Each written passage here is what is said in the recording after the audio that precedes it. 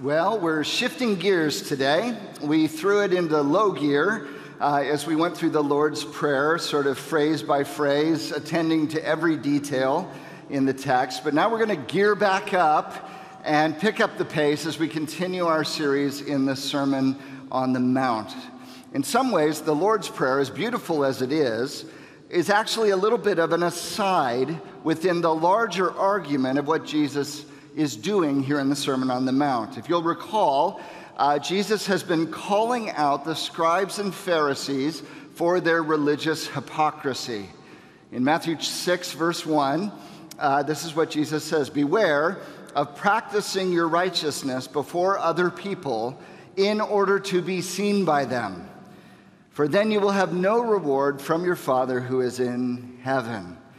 Jesus is saying, look, God can tell the difference between the good things you do simply to please Him and the good things you're doing in order to get noticed by other people around you. He says, beware. If you're using religion to get human recognition, human approval, human applause, then what you're doing, your righteousness, your religious behavior is actually chock full of ego. You're doing good to look good. And that's selfish and it's fake. And God sees right through it. You're like the hypocrites, Jesus says. That's the word from the Greek theater, the actors who wore the masks in the Greek theater. He says, you're like an actor. You're play acting. You're a stage performer. You're a mask wearer. And to drive the point home, Jesus has given us a couple illustrations, 3 in total. The first one is about giving, almsgiving to the poor, verses 2 to 4. This is what Jesus says. "Thus, when you give to the needy, sound no trumpet before you, as the hypocrites do in the synagogues and in the streets, that they may be praised by others. Truly, I say to you, they've received their reward in full. But when you give to the needy, do not let your left hand know what your right is doing, so that your giving may be in secret. And your Father who sees in secret will reward you." The second example, is in verses 5 to 6. It relates to prayer. "When you pray, you must not be like the hypocrites, for they love to stand and pray in the synagogues and at the street corners, that they may be seen by others. Truly, I say to you, they've received their reward in full. But when you pray, go into your room and shut the door and pray to your Father who is in secret, and your Father who sees in secret will reward you."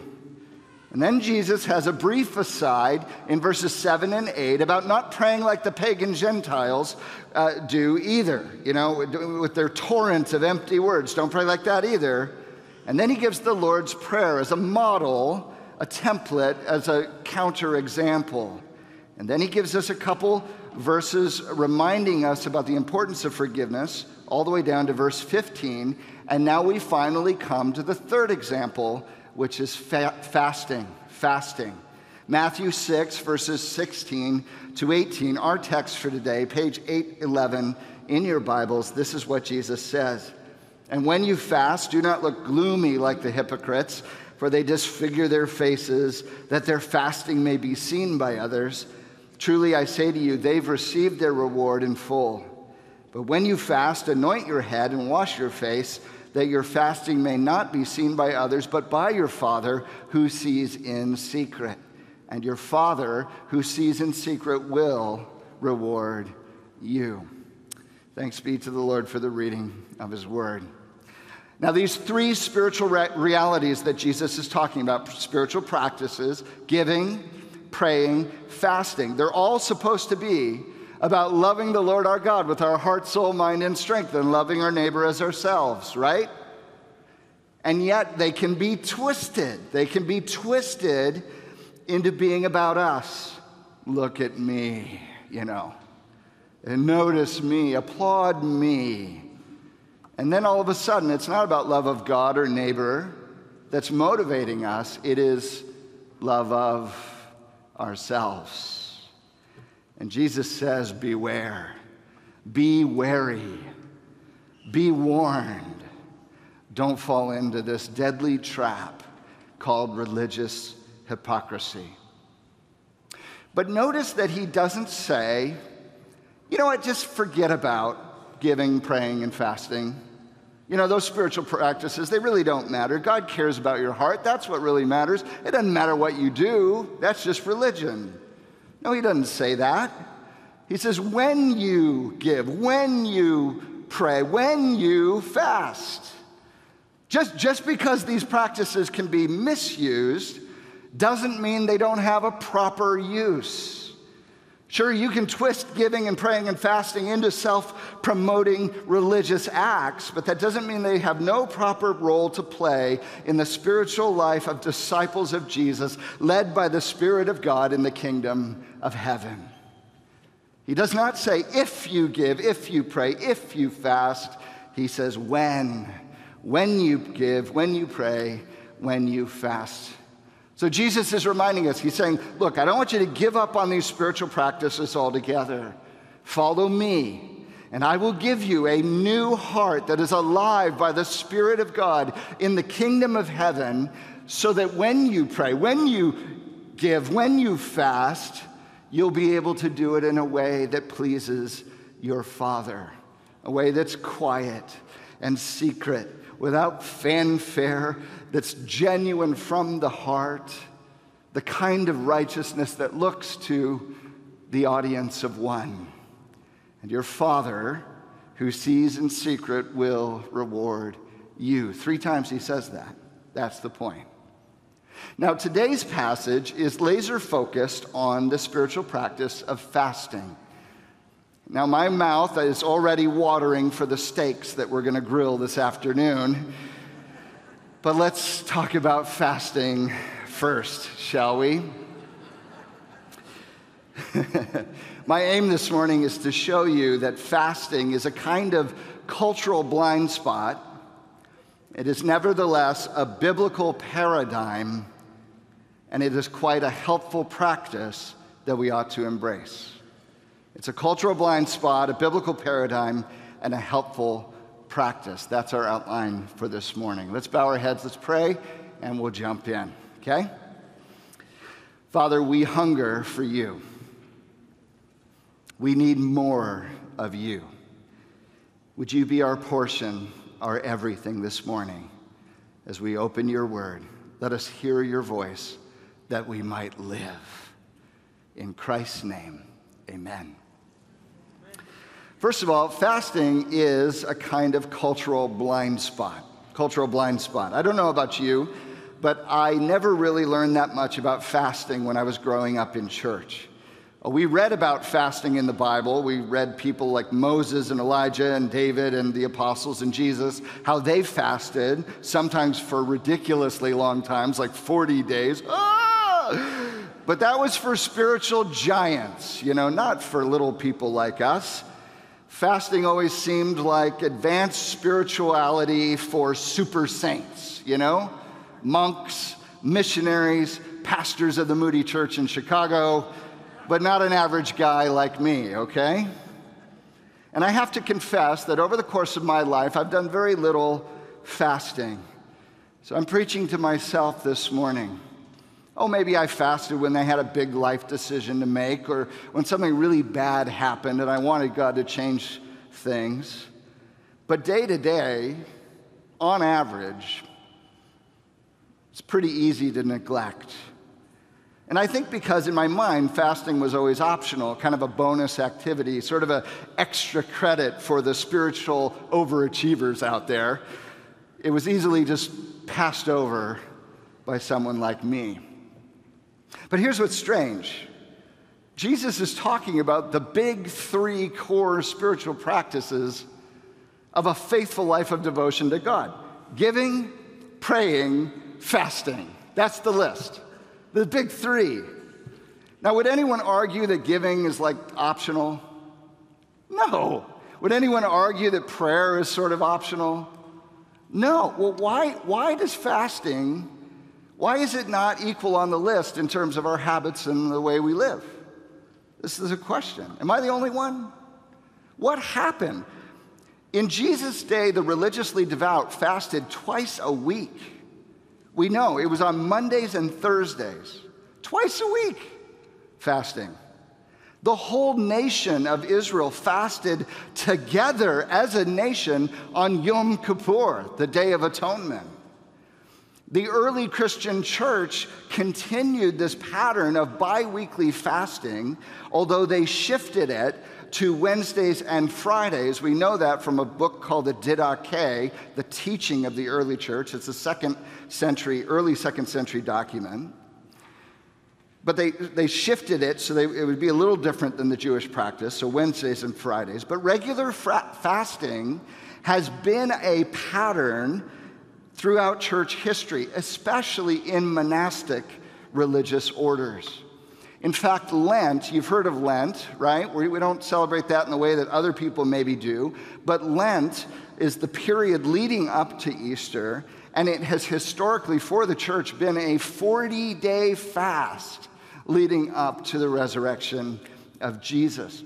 As recently as the late 1700s, John Wesley, you know that name, John Wesley, the great revivalist? John Wesley bemoaned in writing that American Christians in particular were abandoning the traditional practice of bi-weekly fasting. That's not that long ago. Fasting, friends, is historically practiced. Fasting is historically practiced. I just want you to see it's normal in terms of church history. In fact, also, if you were to zoom out and broaden your horizons globally, if we went to the global south or the far east, we would find that fasting is far more common around the world in Christian circles than it is here in the United States. Many of our global brothers and sisters would find our normal practice of prayer without fasting to be odd. They would say, wait a minute, prayer without fasting, it's like a peanut butter without jelly sandwich, right? It's like trying to mail a letter without stamps. Why would you even try to do that? Prayer and fasting they go together. So why has fasting fallen out of use in our circles, in our tradition? Well, I think one of the factors goes all the way back to the Reformation. The Protestant church has always been wary of anything that's a little too Roman Catholic. And since spiritual disciplines have been a hallmark and strength of the monastic life, which has been strongest in the Catholic tradition, it's not hard to see how Protestants maybe have swung a little bit to the other extreme.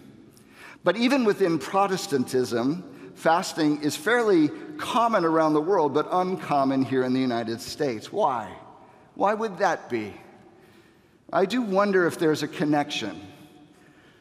Because here in America, we're pretty obsessed with food. Amen? We're pretty obsessed with food. We love our gourmet restaurants, our sumptuous meals, our chef-inspired culinary delights. We Instagram our food because you are what you eat, I guess. If we haven't eaten in like 2 hours, we get hangry, right? Between our meals, we prop ourselves up with coffee and pop and snacks. And of course, right before bed, we got to have a night snack, right? We even stream shows about food we can't even eat. That's so weird. We just like to watch food. That's weird. The average American eats 4.2 commercially prepared meals a week. This is before COVID. The restaurant industry in the U.S. is $50 billion a year. Again, pre-COVID. 3 out of 4 Americans are obese and overweight, 30% of children. I think it's fair to say we have a love-hate relationship with food. We love how it tastes, but we hate how it pads our bodies, right? The paradox is never more clear than the grocery aisle checkout, right? You've got models, chiseled models, Chris Hemsworth, right? Next to a food magazine, just decadence, right there, buy one of each. There you go, that's America. There's so much pressure in our culture to look a certain way, right? We're chasing the latest fads, We're on keto and Whole30 and paleo. We have rampant body image issues, eating disorders, anorexia, bulimia. And we find ourselves swinging between extremes, between the worship of food and overindulgence and the worship of body image and over-restriction.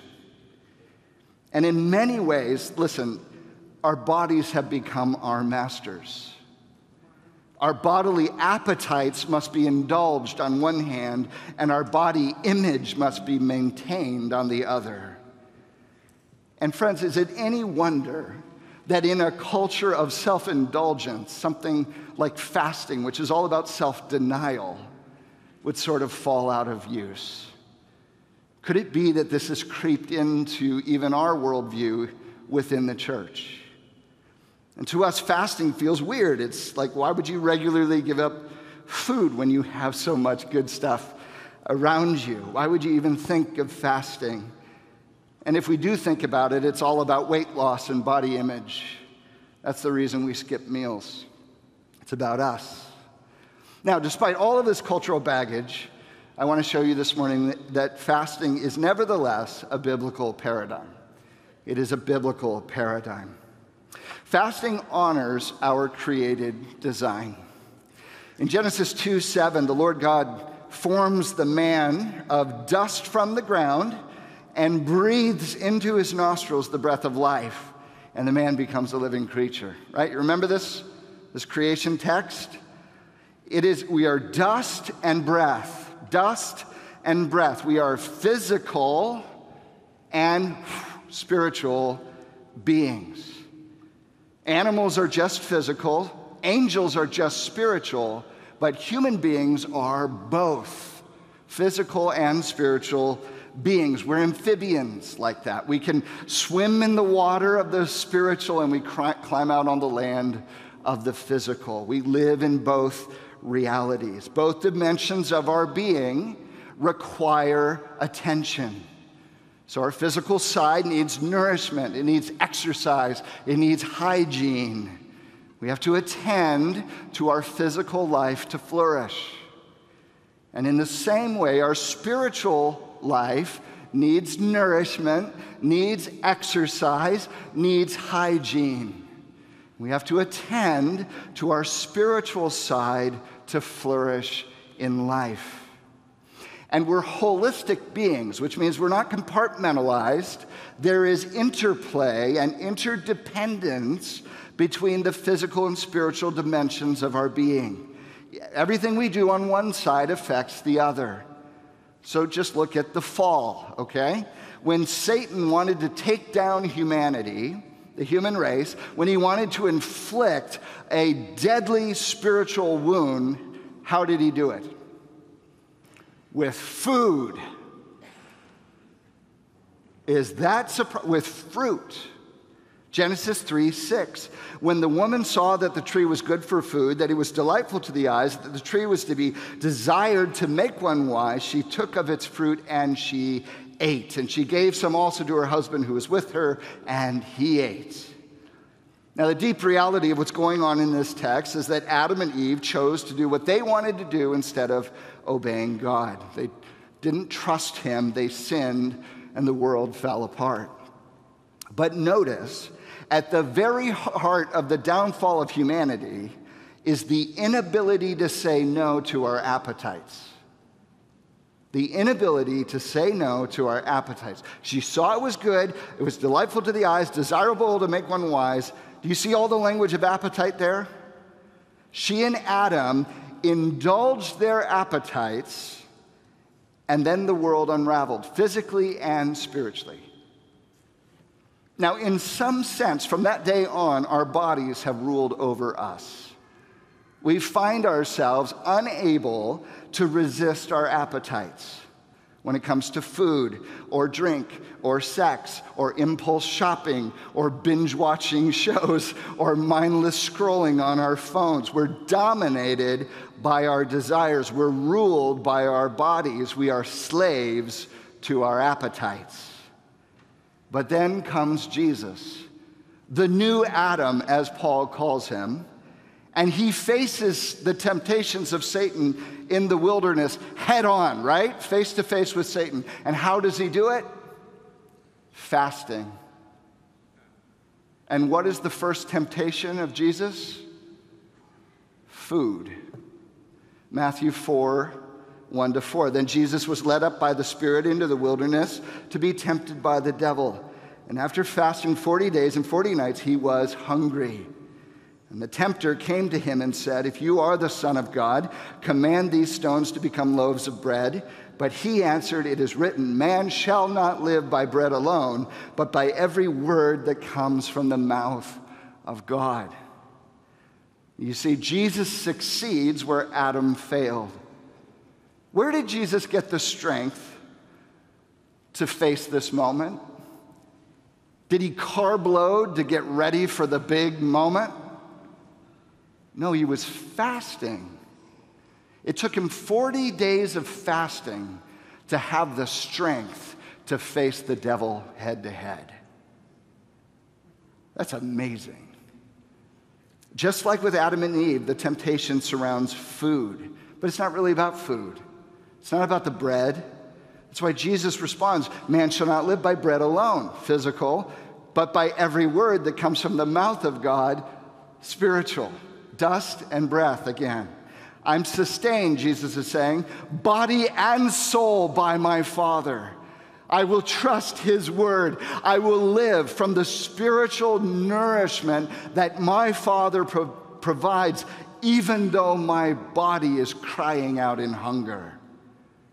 It's just the opposite of the first Adam, you see, who was overruled by his body, who was enslaved to his appetites. Jesus, the second Adam, is overruling his body, mastering his appetites. Jesus succeeds where Adam fails. And Jesus is showing us what it means to live from the spiritual sustenance that God provides.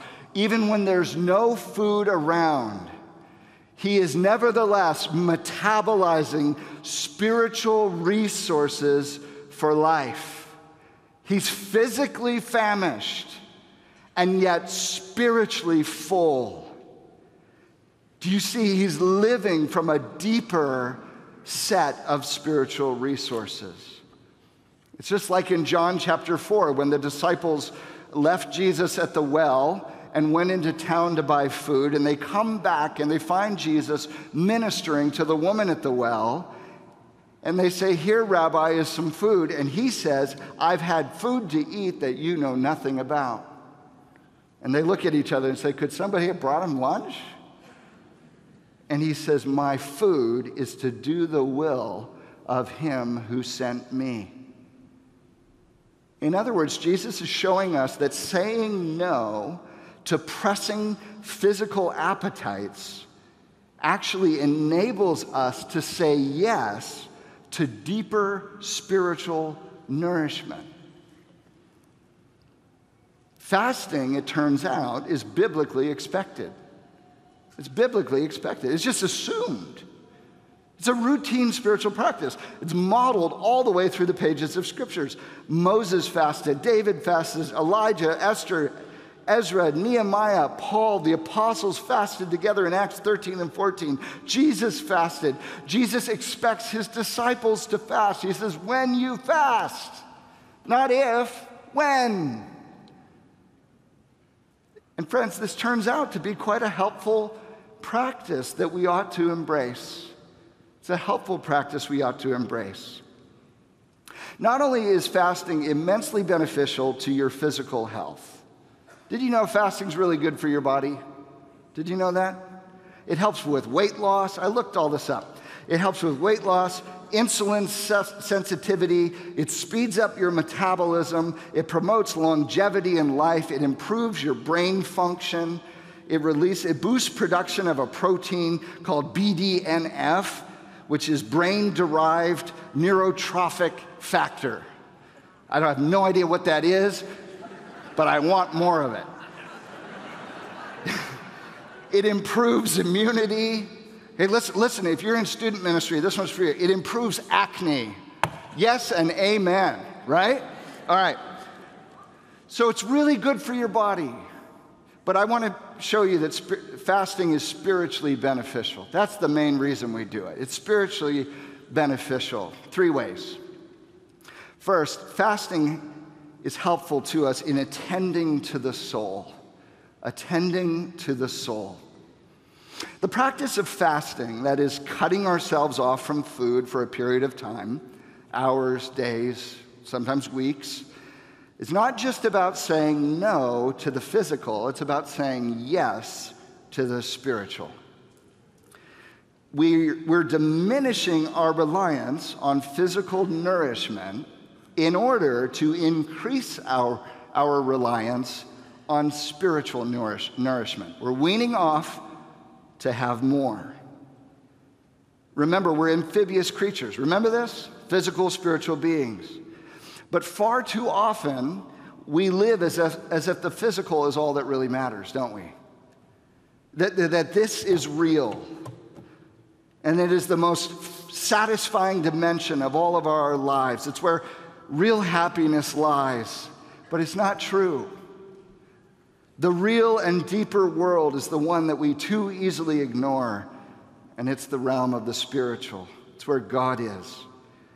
In fasting, we are decreasing our dependency and preoccupation on the physical in order to focus our full attention on the spiritual.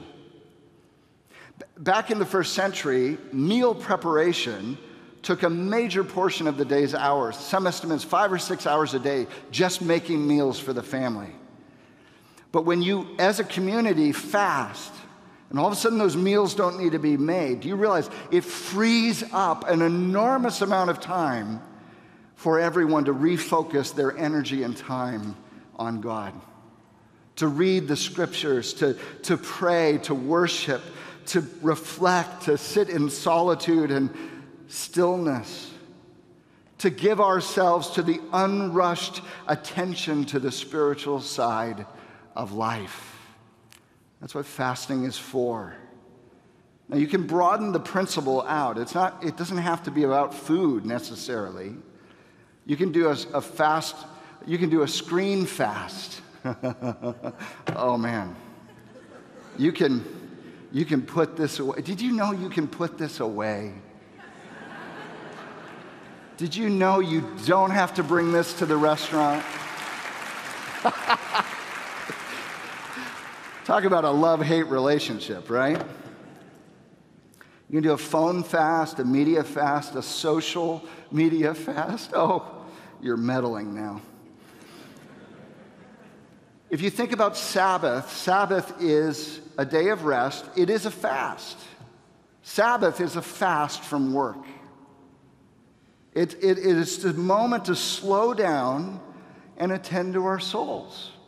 So fasting's not just about food, it's about a pattern of living to decrease our obsession with the physical so that we might attend to the spiritual.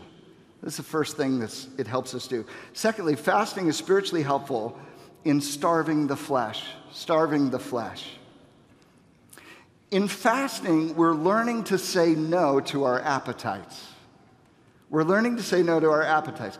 Just think of how many of our problems in life relate to our inability to say no to our appetites. Sexual temptations, anger problems, gossip, credit card debt, self-medication, addictions, impulse buying. Friends, if we could learn to say no to our appetites, to gain mastery over our own bodies, to show our bodies who's boss, it would change everything, wouldn't it? And in fasting, don't you see what we're doing is we're training ourselves to say no to our appetites, to our desires. And if we can learn to say no to pizza,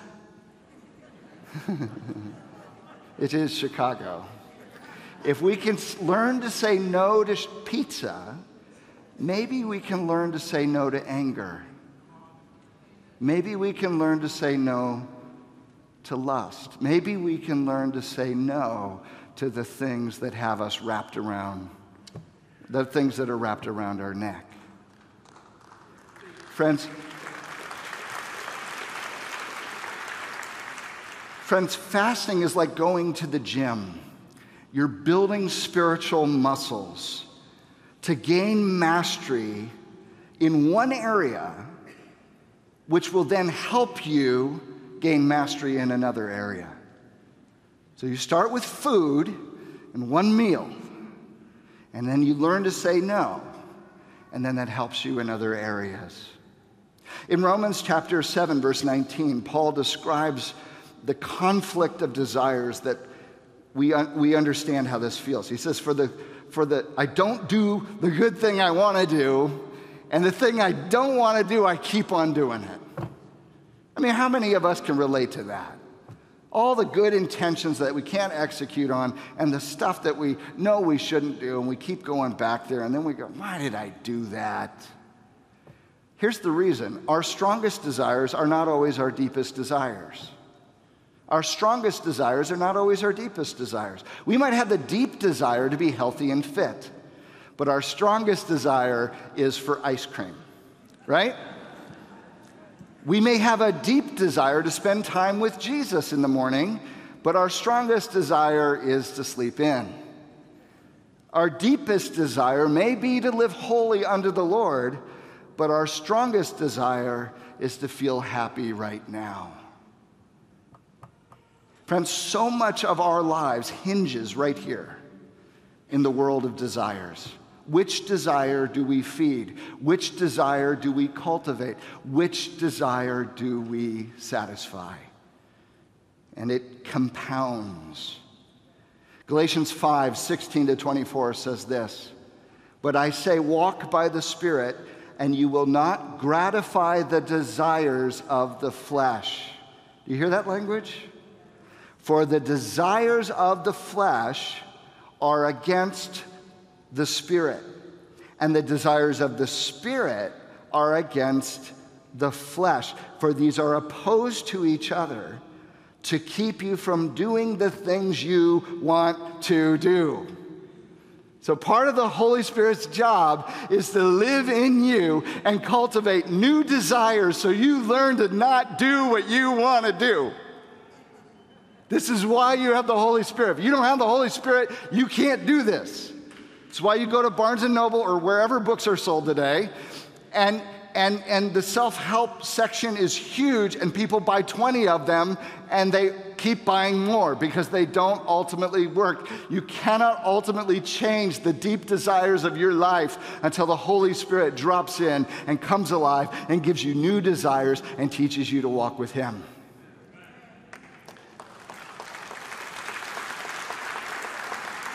Paul keeps on going. But if you are led by the Spirit, you are not under law. Now, the works of the flesh are evident. This is the long list of bad things: sexual immorality, impurity, sensuality, idolatry, sorcery, enmity, strife, jealousy, fits of anger, rivalries, dissensions, divisions, envies, drunkenness, orgies, and things like these. What are all of those things? Things that we desire, we run amok, they're out of control living. I warn you, Paul says, as I warned you before, those who do such things will not inherit the kingdom of God. That's not where the kingdom of God is, friends. But the fruit of the Spirit is love, joy, peace, patience, kindness, goodness, faithfulness, gentleness, self-control, and against such things there's no law. And all those who belong to Christ Jesus, listen, have crucified the flesh with its passions and desires. Paul says if you follow Jesus, you will crucify the flesh with its desires in order that you might live to the Spirit, walk with Him in the new desires and the new heart of the kingdom of heaven. Now, how do you do that? Crucify, put to death, starve it, put it away. Apart from Christ, friends, we are dominated by our desires. We're ruled by our bodies. We're slaves to our appetites. We just live from one appetite to the next. But then Christ, by the power of his Spirit, sets us free to die to sin, to live to Christ, to crucify the desires of our flesh, that we might live for the desires of the Spirit. And don't you see, fasting is all about leaning into this spiritual reality. We starve the flesh. We're regaining mastery over our bodies so that we might live in the freedom of the Spirit of God, free from the tyranny of our appetites. Because fasting is spiritually helpful in feasting on God. That's the other part of this. Starving the flesh, feasting on God. When we fast, friends, we're knocking out the supports that food, comfort, and satisfaction normally provide in our lives. It's amazing how quickly we become hangry, isn't it? Am I the only one that gets hangry? It's like a thing. My wife sometimes says, you know what, you need to go eat something. Okay, fine. We get all stressed out when we don't have our food and our comforts. And we say, look, it's not really me, I was just hungry. Do you realize that is who you are? If you strip away all your comfortable life, that's the monster that you are, right? Like, that's really us. It's amazing how much of our goodness isn't. It's just comfortable. It's not sanctification. I was just full. I was satiated. I'm not Christ-like. I was just comfortable. I'm not Spirit-filled. I'm just full. Friends, fasting knocks out all those supports so that we learn to rest on God, to feast on Him, in our hunger to look to Him who satisfies, in our aching to look to Him who is our comforter, in our desperation to look to Him who is our provider, in our emptiness to look to Him who is our portion, in our weakness to look to Him who is our strength. Fasting is a redirection of our appetites away from the temporary things that never satisfy us in the end, and attaching onto the eternal, infinite, all-satisfying delights of who God is. Or better yet, fasting isn't really about appetite suppression at all. It's about the cultivation of our appetites, the right appetites, not the trivial appetites for sex and drink and food, but the deep appetites for glory and majesty and beauty and holiness and splendor and love and goodness. Fasting is, in fact, feasting. It's feasting. It's delighting ourselves in the Lord. It's gorging upon His goodness. It's imbibing His presence. It's rejoicing in His love and life. It is exulting in His glory. Psalm 16:11, in your presence, O God, are fullness of joy, and at your right hand are pleasures forevermore. That's appetite language. Oh, taste and see that the Lord is good. Psalm 34:8. Jesus says, I am the bread of life. He who comes to me will not hunger. He who believes in me will not thirst. John 6:35. Abide in me, and you will bear much fruit. John 15. Friends, fasting is feasting. It is the unleashing of our soul's endless appetite upon the infinitely satisfying entree of God Himself. Our Father, who is our life, the Son, who is our sustenance, and the Spirit, who is our greatest desire. The triune God, friends, is the source and substance and satisfaction of our souls. In fasting, we learn what David meant in Psalm 73:26, when he said, my flesh and my heart may fail, but God is the strength of my heart and my portion forever. Amen? So what's the takeaway? I worked really hard on this. I kind of massaged the words. I think it's pretty brilliant. Ready? Just do it. Just do it. Yeah, that's mine. I came up with that. But seriously, why not? Why not? Why not just do it? Jesus said, do it. Let's just do it. No, seriously, what are you waiting for? Just come up with a plan, pick a day. When are you going to do it? Do it in a medically wise way. Some of you have blood sugar issues you need to pay attention to. Use juice. Do a juice fast. Don't get legalistic about this. Start with dinner. This is how I do it. Start with dinner. Don't eat after dinner, because when you wake up in the morning, you're halfway done. Right? 12 hours, baby. Look what I just did. Yeah. Then you just skip one meal at a time. You skip breakfast, and then you kind of go a little bit, skip lunch, skip dinner. Oh, you did it. You did it. It's that easy. Some of you might want to try multi-day fasts. I wouldn't start there, though. Start with one meal. Just start skipping breakfast. If you do that routinely, skip lunch. Just start small. If you haven't been doing this, don't try to go whole hog on day one. That won't work. When the hunger pangs rise, use that as a prompt for prayer to redirect your attention to the spiritual dimension of who you are. God, be my sustenance, my strength. You are my portion, my deeper and greater desire. Help me to long for you like I long for this meal. Feast like Jesus. Open God's word, drink it in. Let God's word be the source of your strength. When you find yourself getting hangry, one of the things fasting does is it teaches us the things that control us. So let that help you see yourself. Why am I so cranky right now? Why am I so dependent on food for my Christian behavior when I ought to be reliant on the deep character of Christ that the Spirit is birthing in me? Pray that God would give you the strength to have power over your appetites, to have self-control in these moments, to find spiritual reserves of strength in the hardness of the moment.